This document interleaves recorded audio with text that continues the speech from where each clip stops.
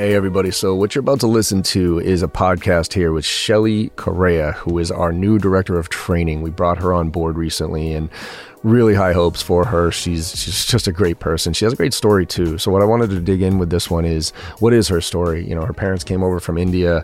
They were entrepreneurs themselves. The values that they instilled in her journey is a really, really interesting one. And I hope you all can pick up some stuff that relates to your journey or gives you some things to think about here on how to make decisions and how to look at risk and everything else. So hope you enjoy it. Have a great one.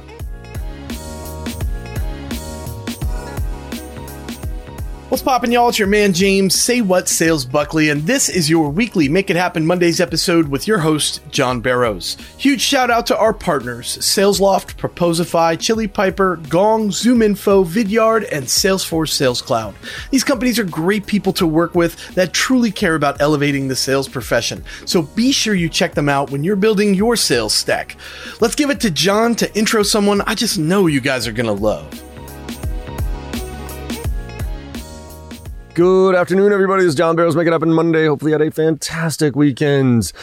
Mine was pretty decent. Weather was good. My attic is coming along, and I am excited to have this conversation for more reasons than one. So I would like to introduce to our audience our newest director of training, Shelly Correa. How are you, Shelly? Hello. I'm very excited to be here today. Yeah, we're going to have some fun with this. So for everybody who doesn't know, Shelly joined our team. Shelly, when did you actually come on board full time? August 2nd. August 2nd, first August. Perfect, right? So we're not even a month in. Damn it. I just feel like it's been actually longer than that. So. It's going to be a very exciting wrap to the month. But yes, it's been a month. Yes, it is. Yes, it is. So Shelly, what I would love to do today, one of the things as you go through the interview process here at JB Sales is, I've actually taken myself out of the equation because I sometimes make too subjective of decisions when new hires come on board here. I'm like, oh, I like the person. All right, good. But then I'm not a details guy, right? So usually by the time it goes through the gauntlet of hiring and of all the other people and gets to me, it's just a cool conversation. I just got to make sure our vibes are cool, but pretty much you're hired at that point. And I like to know a lot more about kind of your back, like forget about your results and, numbers and all that shit. I like to talk a lot more about kind of where you're coming from, personally, where you're coming from, parents and all that other stuff. And I loved your story, and I think the journey here is what people care about most. So what I'd love to do today is chat with you a little bit about that. Let's go back to kind of how you got here, because I think there's a lot of learning lessons in your story, and we can pick it apart. And then we'll talk about kind of what you're excited about moving forward, because you said that we're ending the month on a high note here, right? We got a couple Thursday, Friday, everybody's coming into town. Actually, are you in? No, you're still in Georgia right now, right? Yep, flying in tonight. All right, cool. So we're going to talk about some cool shit and about where we're going, but let's talk about Shelly. So give us a little background here, Shelly. Let's start again with your parents, all right? Okay. That's the foundation of almost everything here from a value standpoint and everything else. So let's start there and let's walk everybody through how you got here. Let's do it. Okay. So I, first of all, I'm very fair. If I keep saying how excited I am, people are not going to take me seriously because I am just that excited. Okay. So gosh, we go back, and I just want to say one more thing before we keep going is the interview. It wasn't just a conversation when it got to you. I keep telling all my friends and family that it was a conversation through and through. From the moment I talked to Megan and every conversation there on after, I was talking to almost like a friend, and like, we talked about what have you done, but it was very conversational. It was very organic. It wasn't an interview. Like, what did you do? What, et cetera, et cetera. So, that was by far my favorite. And if every company could do that, it would be awesome. Well, you know what, actually, just to jump in on that, and just for people listening, it's also, how you should be with your customers. You should like scripts and pitches and that type of stuff, and canned questions and those type and canned responses. You can't really get to know people that way. And you can't build trust. You can't build relationship. Well, I guess you can try. But it's funny, I talk to a lot of executives out there, and I always ask them, hey, what do you want sales reps to bring to the table for you? How do you want want them to treat you and all this other. And to a T, they're all like, could you just treat me as a normal human being? Can we just have a normal conversation here? They try to, impress me with all the words that they know and all their, and all their business acumen and, thought leadership and shit. And all they really want to do is have a cool conversation with somebody to get to know them. And I look at I do the same thing from an interview process standpoint. It's like, and that's what I said. It wasn't, I didn't feel, and maybe I shouldn't, I shouldn't say what I'm about to say. It didn't feel like an interview. It really didn't. I wasn't tense. I wasn't tense the entire time. I was very just like, okay, I got this. Like, this is, we're having a conversation. But, okay. So to take it back, I'm Indian. My family's, my parents are from India. They came here a little bit. My dad came here a little bit before 1980, followed suit of his brother and his cousin. My uncle is what I call the patriarch of our family here in the States. So my dad came out here. My mom and dad got married after 7 days of being introduced. I remember that. That's insane. Yes. The whole love at first sight thing. Like, I'm like, man, good for them for having that happen and sticking it out. Because sometimes that happens, but it usually doesn't last. They will be 40 years this year. That's insane. That's awesome. It's insane. Yeah. So, they've been married they'll be 40 years together. They met in 7 days, got married. My mom came to this country having never flown on an airplane. I will never forget the story. She was by herself because my dad had come back before she did. She didn't speak any English. She came by herself. And at that point, I remember her telling me she had a layover and she had to, disembark off the plane. And she left her suitcase in the top of the overhead compartment. So she'd like run back and go get it. But she just didn't know, that was her first like trip into the country.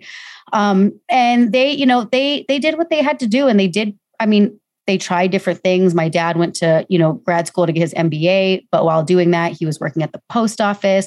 They then started their own business, which was a little deli. People make fun of me, but I'll tell you guys what it is. It was called Baby Shelly's Deli. But that was something they tried. And then my mom got into the jewelry business. She started selling loose stones, precious diamond stones and other colored stones. Again, didn't really speak a lot of English, but she did it. And she's great. And 35 some odd years later, she's still doing it. She's still with the same company.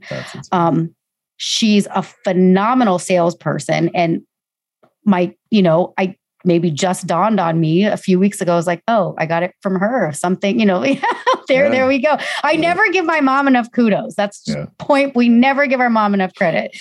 And then my dad, he was an accountant. He did his thing. He realized he wasn't into, corporate America, if you will. We actually moved over to the East Coast and we bought a business. And within that business, we started another business, which was wholesale distribution of watch parts. Sounds crazy. No. I still think to a little bit of a degree, it's crazy because I wonder how many watches people are getting fixed, but it's there.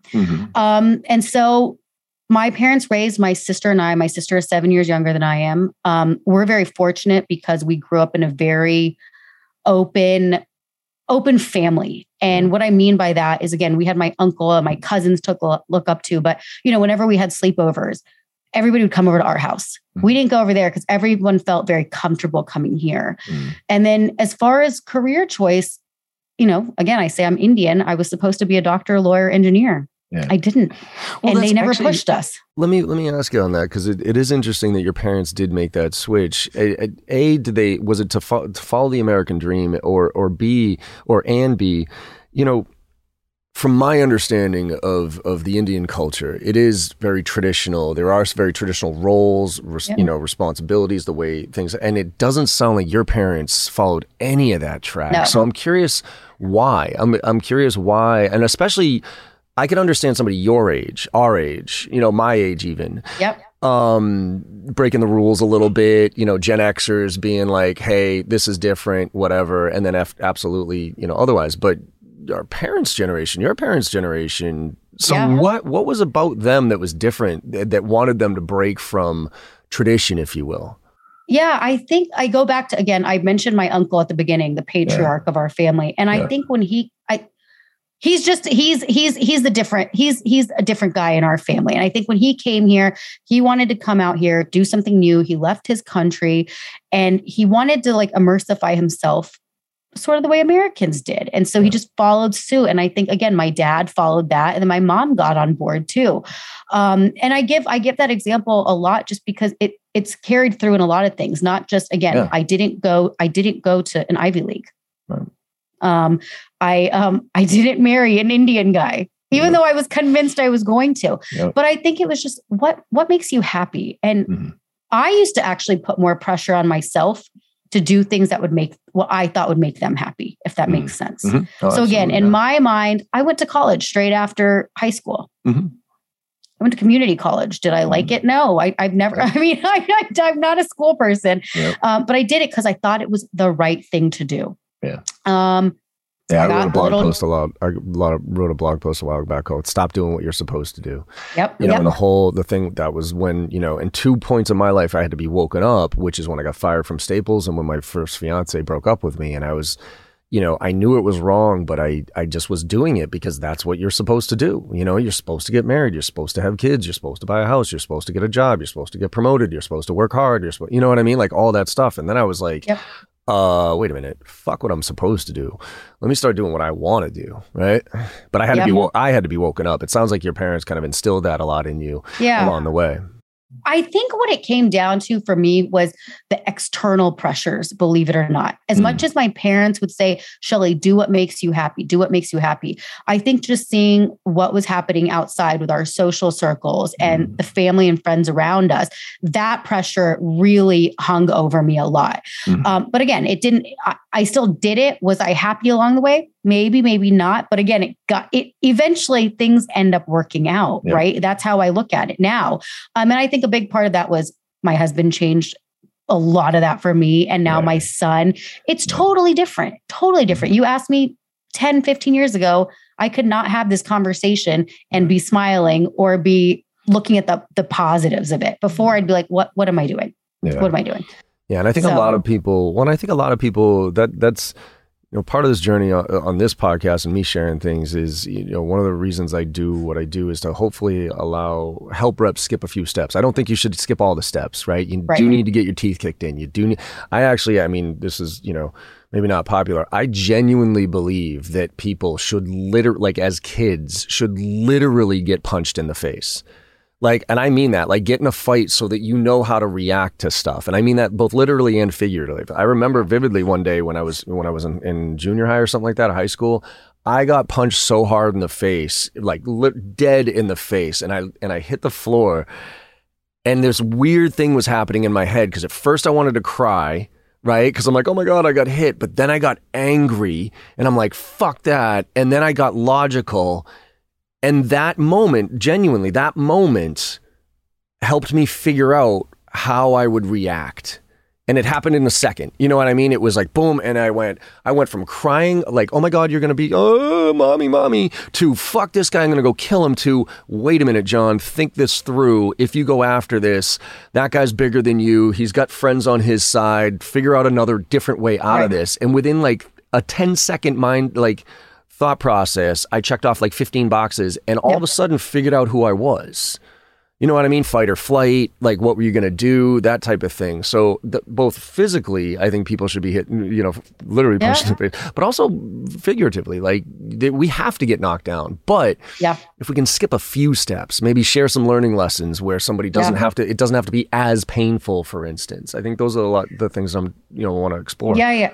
As you were saying that, I thought about it, and I've never gotten, knock on wood, I've never gotten punched in the face, thankfully. I sort of equate my example as as soon as I graduated from college, again, I grabbed a public relations major. Great. I got it. Whatever. Got the diploma. Cool. Yeah. I couldn't find a job after that. So my dad asked me, he said, Shelly, why don't you come work for me? This was at the very, very start of our watch part business. Again, I chalked it off to Dad. Again, who's going to do this?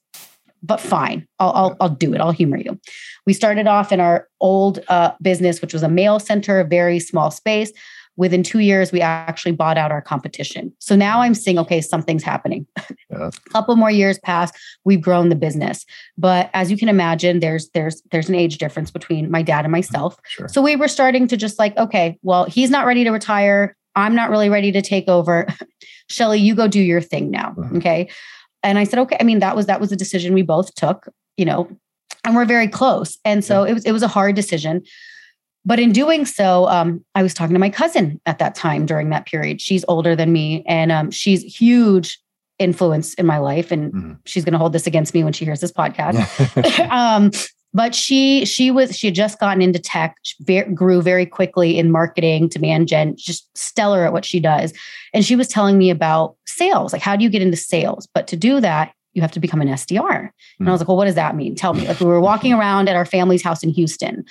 So she was telling me that. And I was like, well, Sheila, if I do that, I'm going to have to take a big pay cut. And she was like, yeah, but that's the way you get into tech.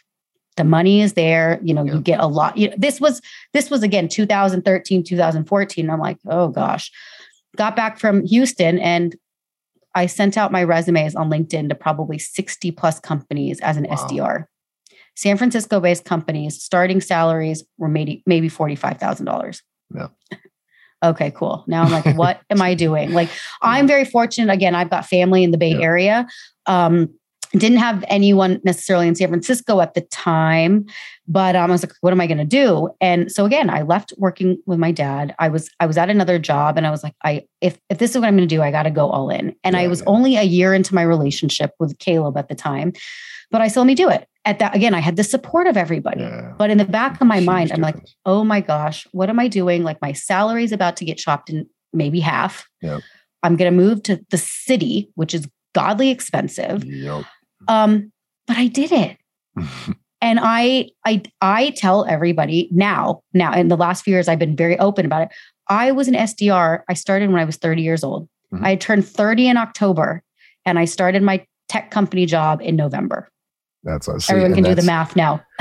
Right. Well, and I think that's the thing. It's, I did a post a while back on LinkedIn on like the slingshot, right? And it was an image of a slingshot. And it was, hey, don't forget every once in a while, you have to take that step back to fire yourself forward here. And a lot of people are like, but they feel almost stuck in a lot of ways. It's that the golden handcuffs, if you will. It's like, I'm getting paid. I have responsibility. I'm getting a good salary. I don't love what I do, but I don't know if I want to take a step back to kind of go a chart path. Was there a clear plan in your head or goals that you had when you made that shift? Like, how did you come to the conclusion that how and why did you come to the conclusion that this was going to be your path, that tech was going to be your path? Everybody, look, I knew that I had a sales bone in my body. Now, again, what was that sales bone? Was it in becoming an AE? Was it becoming a people manager? I think I was still trying to figure that out. And again, my family had always encouraged me, Shelley, you know how to connect with people, you know how to, essentially charm people, you do the things that you want to do. So I wanted to try it. I wanted to see I think when I joined tech, it really opened my eyes. Like I truthfully speaking, I didn't know what demand generation was until my cousin explained it to me. I didn't know how marketing and sales came together, right? Or how did SDRs even work with AEs? It's really funny. How do I know John Barrows? My AE in 2014 kept sending me emails or kept sending me blogs from John Barrows, So I credit him to that. But I didn't have a full plan. I think in my mind, again, I thought SDR, SMB, AE, and then AE, et cetera, right? But I think what was cool is, again, when you're at a smaller tech company, startup, I had joined right around Series C, I believe, if I remember correctly. You get to wear multiple hats too. And I was very fortunate that my director at the time gave me that autonomy to try different things. And I was also making a name for myself. When I came in as an SDR, I was cranking. I was like, I can't sit in this position for a very long time. I'm going to get antsy, but I want to showcase what I can do. And I did. And as a result of that, I kept getting more things handed to me, and it just continued to evolve to, by the time I left my company, I was the director of business development. So again, I tell folks that if you put in the hard work and you commit to it, it will work. I was terrified, John. I was terrified. I was looking at my monthly commission check like, okay, this is good, but I need more. Like I need more to get anywhere close to what my previous salary was. And that's why I love sales, because it is a very, the harder you work, the more you get paid. You are in more control of your destiny than most. But to your point, it takes fucking hard work. That's the one thing I'm a little bit nervous right now with, everybody talks about generational divides and all that other stuff. And I walked, both ways uphill in 3 feet of snow, blah, blah, blah. But, you look at, I feel like people, they're not willing to put in that level of work right now to be as successful, right? And people want all this stuff. And look, I'm on the Gary Vee train here, which is, if you make 40 grand a year and you're happy, you fucking win, right? I know multimillionaires who are miserable pricks, right? Yeah. But you can't want to be a multimillionaire, but yet still put in the basic level of effort, right? So if you're not jealous of those people, if you don't want that stuff, then okay, cool, then whatever. But if you decide that you want to go and you want to be successful, you have to put in the work. Absolutely. And I'm 45 years old. I'm still up till 1 o'clock in the morning cranking out, individual emails on trainings and stuff like that to reps and reviewing their shit. Yeah. Because I know that, people ask me all the time, John, what's the key to success? It's fucking working your ass off, period. I'm not the smartest kid. Same thing with you. I'm not a school. I mean, I was okay in school, but I drank my way through 4 years of college. I partied my ass off. Like, I don't read very much. I'm definitely not the smartest kid out there. There's no question about that. But I got a hard time finding anybody out there who will outwork me. And at the end of the day, that's kind of really the secret. Yeah, absolutely. I mean, I remember, I'll give you a very, very quick example. I mean, you talk about hard work. And I mean, again, that was 8 years ago. Mm-hmm. I was SDR supporting a global team. So there would be nights where I would schedule calls at 11 p.m. to talk to APAC. Mm-hmm. There would be times, I was on the West Coast at the time, I was in San Francisco. I would wake up at 5 a.m. to call Europe. So you do things.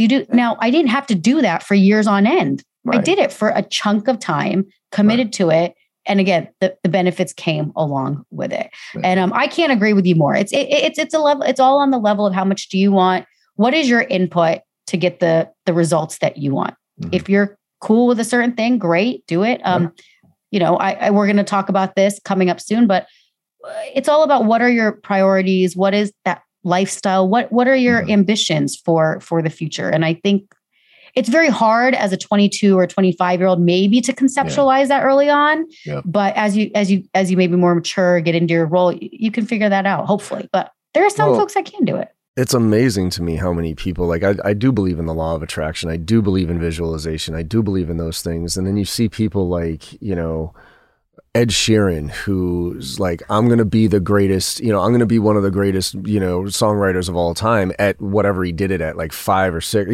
10 years old or something. You got this kid saying it, you're like, who the fuck, what? Okay, sure, no problem. And then holy shit, so there is something about that, like that vision, having it. But I do think that in your 20s, you should try out as much as you possibly can. Absolutely. You should taste as many different things because the level of risk is so low that compared to when you have family and house and all that other stuff, that really limits your risk-taking abilities. But you also have made a very good point, which is the support structure. The support structure is so fucking critical. I mean, I remember, was it Cheryl, Lean In? Sheryl Sandberg, yep. Sarah Sandberg, yeah. It was funny because she did Lean In and there's a whole movement around it, but then she got divorced. And from her husband. And I remember she kind of did a mea culpa. She was just like, because there was a lot of women out there who were like, yeah, thanks, Cheryl. Lean in, sure. But I'm a single mom here with 3 kids and I'm working my ass off here and I need this paycheck. So if I lean in and all of a sudden, get fired because I'm speaking my voice, that's not an option for me. And Cheryl had a husband who was extremely supportive. You know what I mean? They had a lot of money. And she even said, she goes, I was wrong. She goes, I didn't have the perspective of other people. She's like, I was coming at it from my angle, but I had such a strong support structure that I could lean in. If I got fired, it wasn't that big of a deal. I didn't have to support my family with this stuff. So she kind of came back and said, yeah, oops, lean in, but, also. But, yeah. And I think that and it's having tough. a partner. And partner, family, etc. Just it's and I say wholeheartedly, I'm very fortunate. I got so blessed, so lucky that not even just my parents, my extended family beyond, like we've got a family thread of 13 people and it's constantly going like, great job, whoever gets fundraising or something, it's a very supportive group. I mean, again, 2 of my cousins, they went to LA to pursue acting. Mm-hmm. That's cool. I mean, just to give you again context, but I was talking to a previous SDR of mine. She's a young gal. She's 20, 22, 23. Mm-hmm.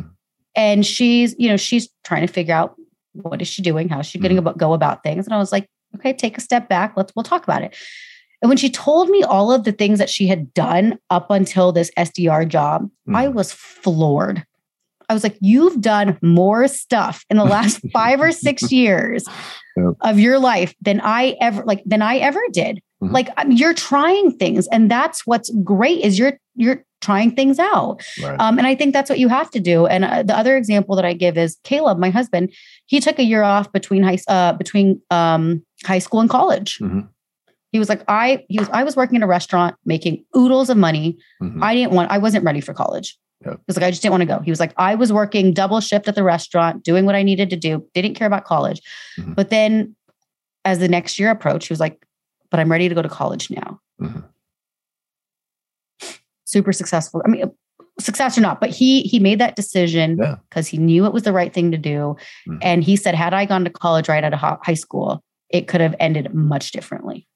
Yeah. Yeah. And I think that goes back to that mindset.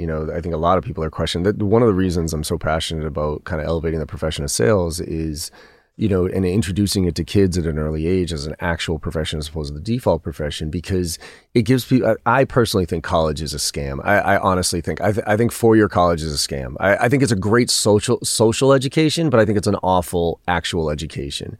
And I think every kid going into college should do the math. I'm actually going to put together a spreadsheet for this and give it out to the public one of these days for free and hook up all the colleges. Like, how much does it cost, right? What's the average salary of all your majors, right? Of a 4-year degree. Let's do the math of what a loan would look like for the next 30 years. And then let's carry out some expenses of what it takes to live. And then let's see you sleeping in your parents' basement for the next 30 years of your life if you go get that psych degree at Harvard. You know what I mean? So it's one of those things where sales allows you to do exactly what he did, which was kind of come in, say, okay, high school, all right, but do I want to go drop $300,000 and go into debt for the rest of my life with a major I don't even really know if I want to do at 18 fucking years old?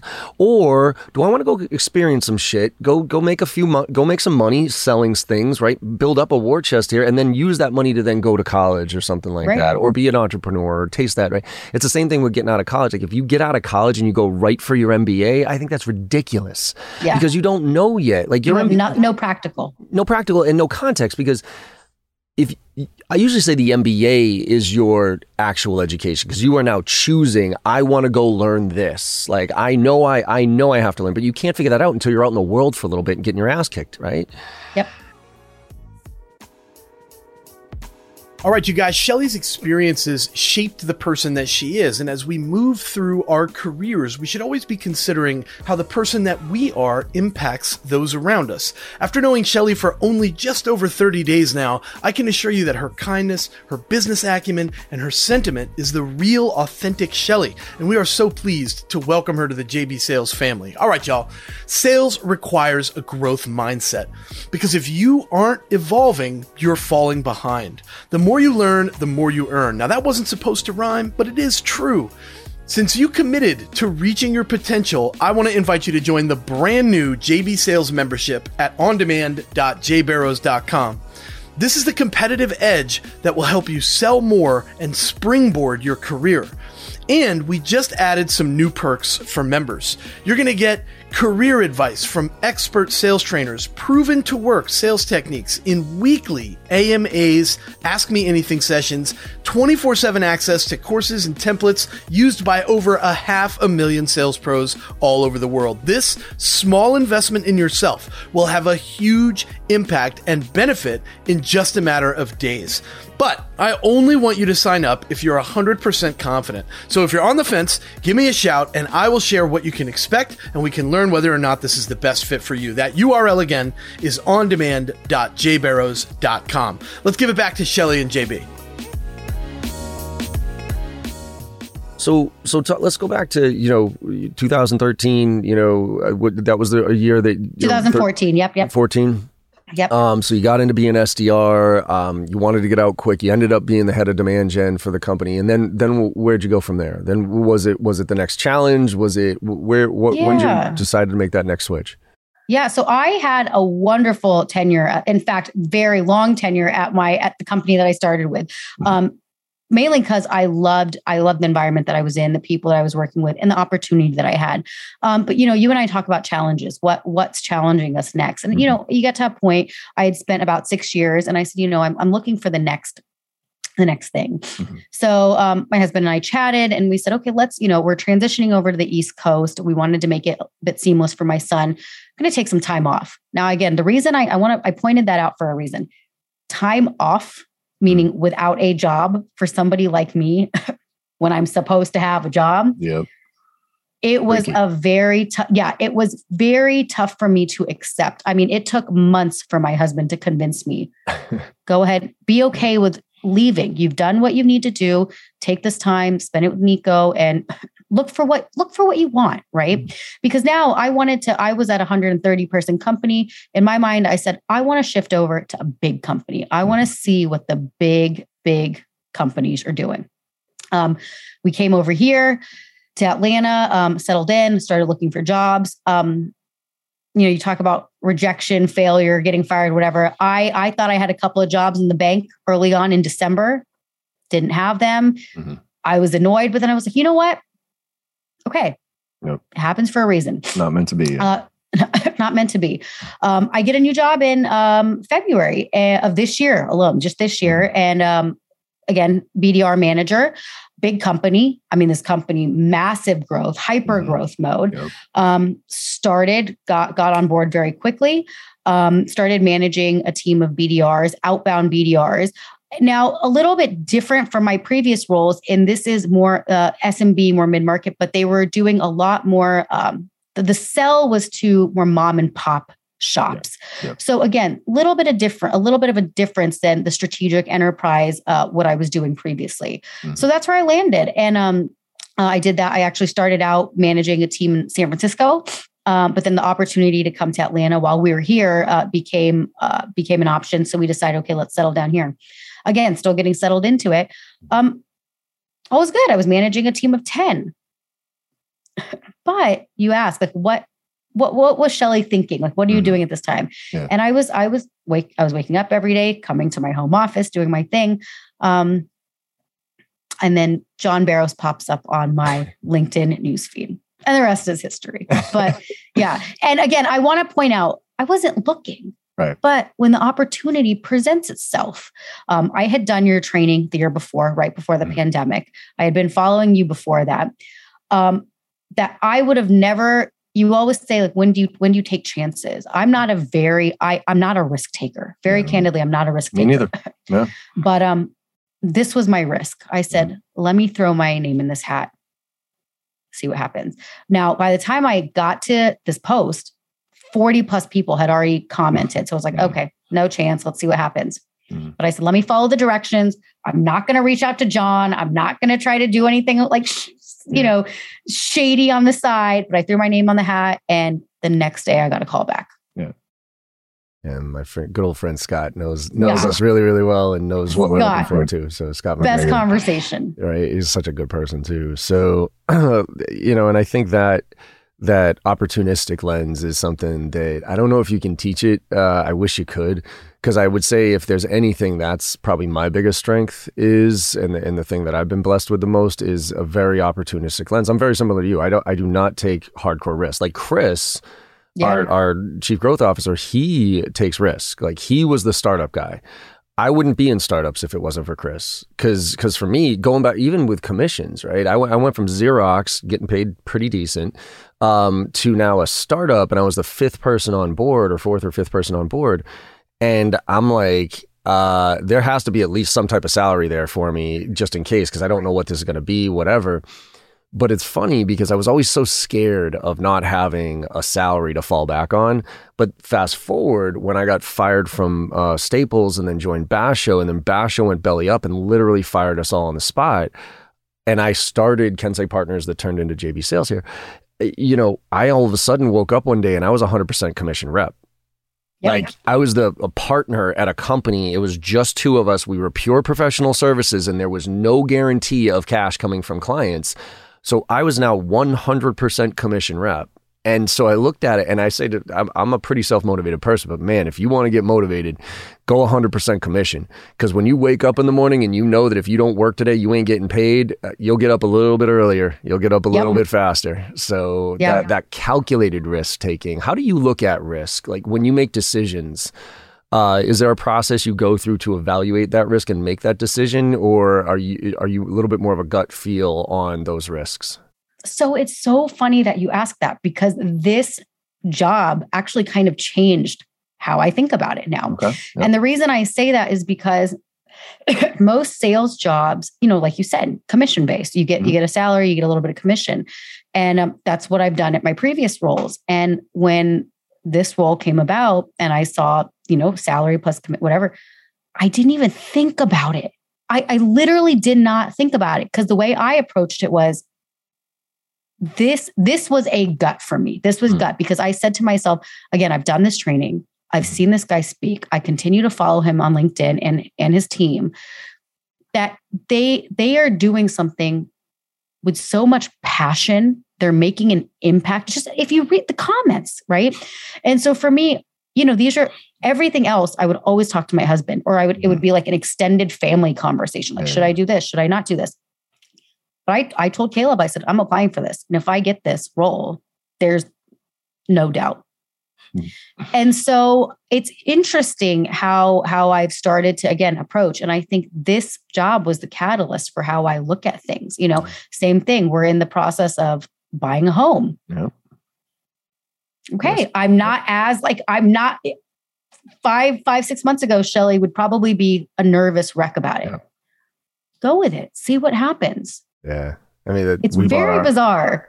See, to me, I am a gut person, but I'm a much more structured, process oriented with a lot of other things. But when it comes to risk, I'm not an overthinker. You know what I mean? And look, I make mistakes, but at the end of the day, I'm like, yeah, okay, that looks, 2-3 data points here. Okay, let's do that. I will say the one thing I did shift, and it was 12 personal guidelines to success. One of them was always have a plan. So before I got fired from Staples, it was always have a plan B, right? And after I got fired from Staples, because I was caught flat-footed, right? Even though I knew it was wrong, I'm like, they're not going to fire me. I've been number one producer of every fucking company I've been at, right? So who the fuck is going to fire me? And then they fired me. I was like, oh my God. And so then I adjusted my 12 guidelines to add always have a plan B because I didn't have a plan B and I was freaked out about it. But then after reflecting on it, I actually disagree with plan Bs because I think plan Bs take away from your plan A, right? You inherently, if you know you have a fallback, you don't go all in on your plan A. And I think if you find your plan A and you're passionate about it, you go all in on it, right? But what I did was I shifted that, always have a plan B. Instead of that, and this is how I look at things these days, which is whatever decision I make, what's the worst case scenario? Like, what's the worst case scenario? And if I'm okay with that worst case scenario, I do it.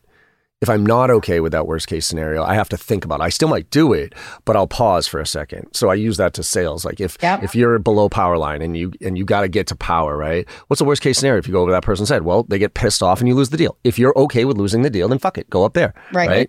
As long as you're doing it for the right reasons. Buying a house, we bought a house. My wife and I walked into this house, no joke. 15 minutes. We looked at this house. I legit walked in. I was like, yeah, this house is pretty pimp. Like, let's throw a bid on it. It was the biggest decision I'd ever made in my life as far as the monetary value of it. And I legit freaked out that night. I'm sitting on the couch, like my wife and I are like, we're on our laptops and stuff. And all of a sudden it dawned on me. I'm like, wait a minute. What did we do? We just put a bid on a house in 15 minutes? I'm like, what in the fuck is wrong with us? Right? I started freaking out about all my friends I brought over. Like, meet me at this address tomorrow. Tell me I'm not insane. That type of thing. But the view, your views do change. Your perception of certain things do change at certain life stages. At certain things happen that shift your perspective on things, which I think is a great way to grow. Yeah. I think it's funny because you talk about what is worst case scenario. And if I had to peel back my layers, I always think that the fear of failing, the fear of disappointing, right?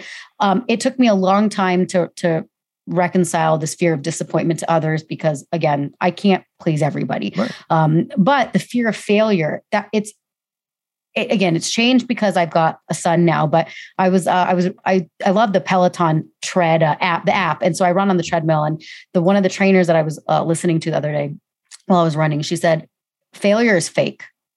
Failure is just redirection. Failure is feedback. I like it. Yeah. And I actually went back. After I was done working out, and I went back and I went, what did she say? And I wrote it down. That really resonated with me because, okay, you fail. What do you do then? I used to be one, very admittedly, whoever's going to watch this that knows me, I would mope about it. I'd be like, oh my God, what did I do? Failure.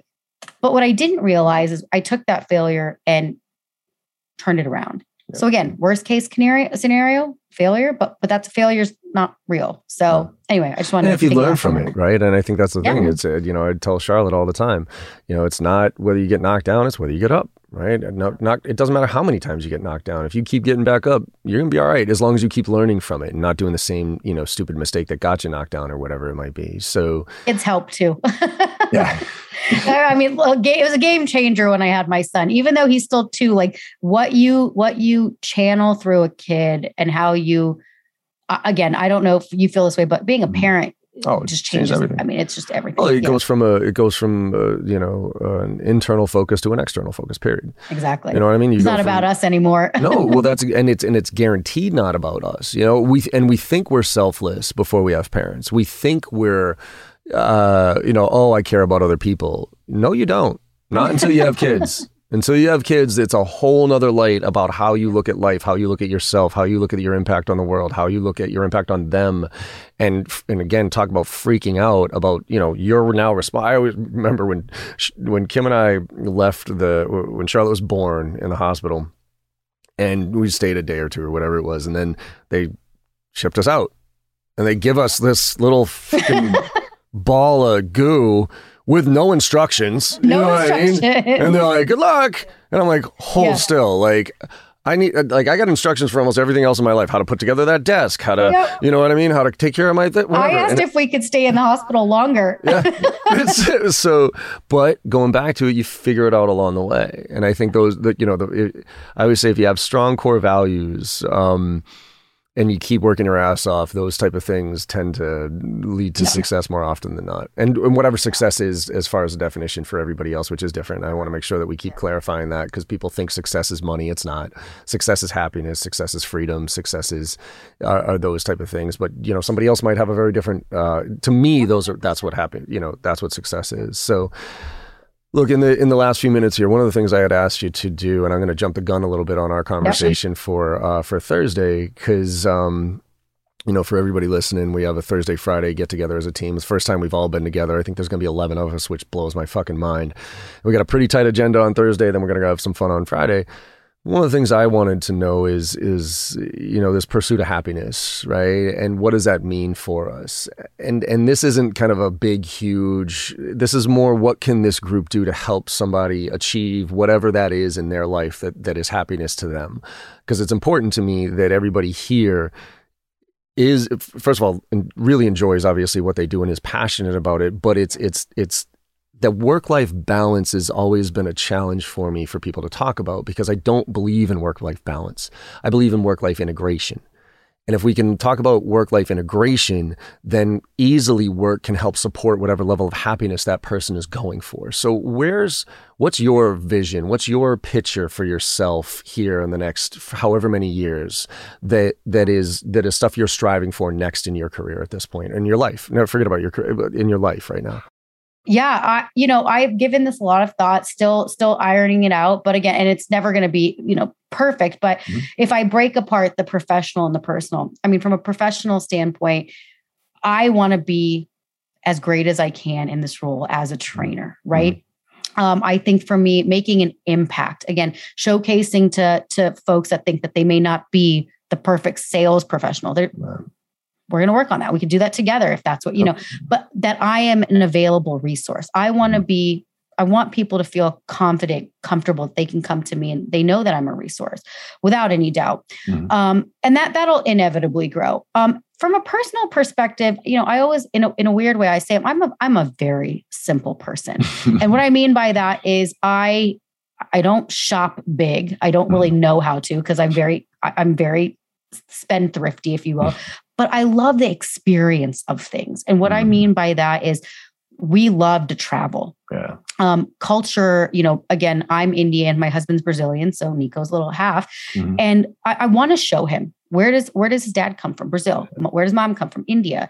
And I bring that up because as I think about my future, we want to be comfortable. We want to be good. Do we need to live in, everybody keeps saying, well, Shelly, you live in Atlanta now. What can you do with $1 million there? And I was like, hold on. I don't need a 6,000 square foot home. Yeah. I don't even know what I would do with that. Right. Yeah. You give me enough, bedrooms for offices and sleeping quarters, we're good. Yeah. What I want is a lifestyle in which we can go take Nico and we ourselves can go travel. And if that means with our families, which we love to all do, that is what would give me the greatest joy. Is because, I fight with my sister a lot about this. She's always grown up in Georgia. She's never moved anywhere else. She was one when we moved from California to Georgia. And she never really wanted to travel as much. And I said, Rena, Atlanta, Johns Creek, Georgia, it's a dot on this map. There's a whole world out there. I said, think about how many weddings we've been to, different cultures. Let's go see what's out there. And so that's really big. And again, I'm not pigeonholing it to travel is what I want. I think it's immersifying ourselves in what's out there. Yeah. Showcasing. Because again, you talk about, I don't need Nico to be a bookworm. I love that he loves to read, right? School will be there, but I also think that the learning is going to come from outside. And that's not just for him, it's for us as well. Yeah, and I think that I learn a whole heck of a lot more when I'm traveling. Oh, Boston, 1,000%. I am stoked about Boston because I'm bummed that I'm only there for 2 days because the history is there, and eventually we'll have to. So that's what I'm looking for. That's what, again, life and priority shifts when you have a family, and I'm dedicated to my family. I love that. Yeah. And I think that's, similar to me. I think my journey is for happiness, but also freedom. And by the way, the pursuit of happiness is a never-ending thing, right? And it also doesn't mean that you're not happy now. I think that's some people like, I want to be. No. You can still be happy and pursue it. For me, it's very similar in the sense of freedom. I want freedom. I want to be able to, when I talk about retirement to me is a joke. Like the 65 years old and that type of stuff. I'm never going to retire, period. I just don't know how to. I just don't think it's in my DNA to stop working, to stop being, forget about working, but have a purpose, and I think that purpose matters, right? So for me, retirement has always meant work because I want to, not because I have to, which means I'm financially independent enough in whatever whatever realm I want to level off at, so that I can then go and travel. I can then, my daughter can be taken care of. My wife can, all that stuff, retirements, as far as 401k and all that other stuff, fine. But it's the freedom part that really excites me. And that's why I'm excited for Thursday because, I kind of officially or unofficially Thursday, I'm going to be handing over the reins from a professional services standpoint. And we're going to be trying some cool shit with you guys and the team here. Cause I don't want this to be a, I'm trying to create about the flattest organization I could possibly create here. And I think I told you, and I'll probably bring this up on Thursday, I've only fired one person ever here at JB Sales, just one.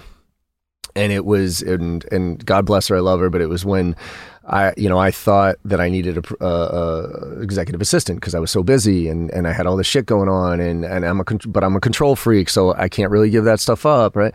And so we hired what was traditional, Megan actually, it was her, somebody she had worked with in the past, and this woman was more of a traditional executive assistant for traditional CEOs.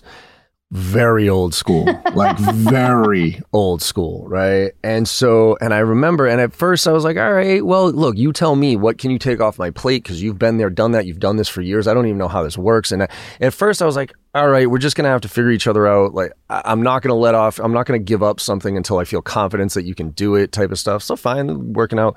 But I vividly remember when we were in Vegas and we're all at dinner. It was a similar group that we were going to get together here, probably 8 people or something like that. And I got up to go to the bathroom. And I heard her whisper to Megan something to the effect of, and she didn't say this exactly, but this was the sentiment was, oh, the CEO just got up. We should all get up. We should all kind of basically, John just got up. We need to. And I heard that out of the corner of my ear. And I was like, what? I go, what did you just say? And she was just like, well, we just want to make sure that, you're, I go, no, absolutely not. You do not put me on that pedestal and down here. We're literally all on the same page. Yes. Okay. Does ultimately decision come down to me? Absolutely. 100%. It is my company. I own 100% of it. But if we do not act as a flat organization, there's no hierarchical structure here. And so from a team standpoint, I'm really excited to see what you and the team can do, because we're going to talk about some really different ways of managing a group here than the typical VP plus directors plus executors and that type of stuff. So I'm really excited to see how you all run with that and give me some freedom to go explore whatever my next step is in my journey. I've always said I'm kind of I'm a CEO, but my title might as well be chief training officer because that's all I've fucking done for 10 years. But now it's like, how can I stretch? How can I get to that next level? Your next challenge, right? Yeah. And I think that's what's making me excited is, one, you're trusting us to do this, but then 2 is the people. I mean, look at our group. I think, we're the same people. It's weird to explain, but like values. We get along so well values. That it comes down to values, Shelly. Yeah. And when you have core values, when you have the similar core values, that's why our interview starts that way. That's why the partners we work with, that when Chris talked to me about, when we were going to start bringing on sponsors and stuff, I said, okay, A, we got to be the best at it if we're going to do it. B, I don't want to deal with anybody who doesn't share our core values. So first things first, do they approach things the way that we approach them? Are they good people? That type of, I don't give a fuck how much money you have. If you're a douche, you're a douche. I don't give a fuck. I don't care about getting on your stupid jet, right? Those type of things. Yeah. And so I genuinely believe when you have those core values aligned, we can argue, we can disagree, but if the core is there, then we usually come to a pretty logical conclusion, which is what my fear is right now is happening. Let's blast this out from a macro standpoint. And let's use Americans here. I don't believe Americans now share core values. I think back however many years ago, we did. There was right, left, middle, didn't matter. There was something about the core value of being an American that everybody agreed to. Now, you ask both sides, and they're completely different core values, which is why everybody's just yelling at each other right now and not coming to any type of agreements or conclusions or empathy or any of that stuff. Yeah. Because that is the essence of what I think is, it's the values. Which goes back to one last question I wanted to ask you as far as your journey was concerned. You said you went out 60 60 resumes went out when you were looking for that SDR job. Was that just because like you just said, fuck it, I needed, let me see, or did you select some of those based on what they look like to you? Like from a value standpoint? So initially, no. I needed to understand so it's funny. I'll be very quick on this. Mm-hmm. I just wanted to see what it was like to get response. So I said, let me just test out the waters. Now, what I want to make note of is I sent out 60 applications, whatnot. Yeah. However, there were 10 companies that I really said, I was very big into hospitality. Mm-hmm. All of the 10 companies that I had narrowed in, I prospected into after submitting those. I am not convinced. I can argue this till forever. I'm not convinced that by submitting a resume, you'll get. Oh, no. You have to prospect. Absolutely not. You have to. All of my jobs I have prospected into. And so I had whittled it down to 10 that I core prospected into. Mm-hmm. I got in touch with somebody or other there and I got the interviews going. And then the job that I ended up taking was because the person hiring at the time had a common connection, with my cousin. I don't think either of them really knew each other at that time. He said, I really like your resume. Let's chat. And the rest is history. Yeah, that to me, I couldn't agree. I feel bad for people who say I've sent out 100 resumes and I haven't gotten a call back. Like, no, that's just not the way it works. It goes into a dark hole. It goes into a dark hole. I'm going to end this with a very specific tip for everybody out there if you're looking for a job. The AIDA email structure that we train, right? And it used to be called YU Now. Whole concept there, again, for people who don't know, is go do research, right? Find a trigger, make a connection. And usually it was to send it to the executive, get referred down and go, right?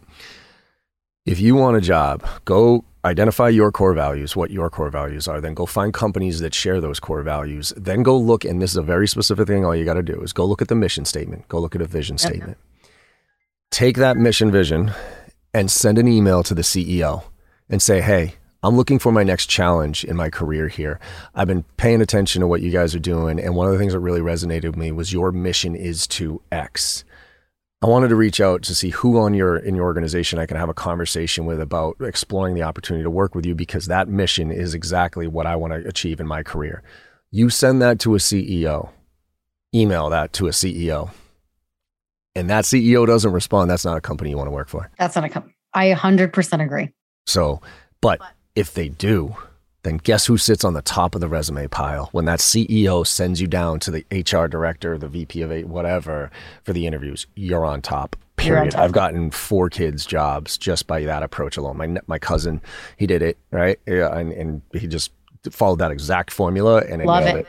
But it has to be genuine. You can't be like, oh, my core values are exactly yours. Because no. Really go through that be introspective here about what your core values are. Yeah, exactly. That's great. Oh, that's great.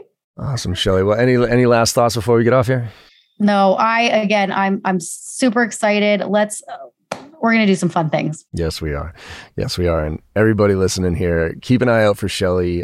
Shelly Gupta Correa, Correa. You can find her on LinkedIn and everywhere else, and Instagram and everything too. But keep an eye out for her because she's going to be coming in hot with a lot of social stuff and a lot of training here. So thanks so much, Shelly, for coming on here. And I'm really looking forward to seeing what you can do. Appreciate you so much, John. Thank you.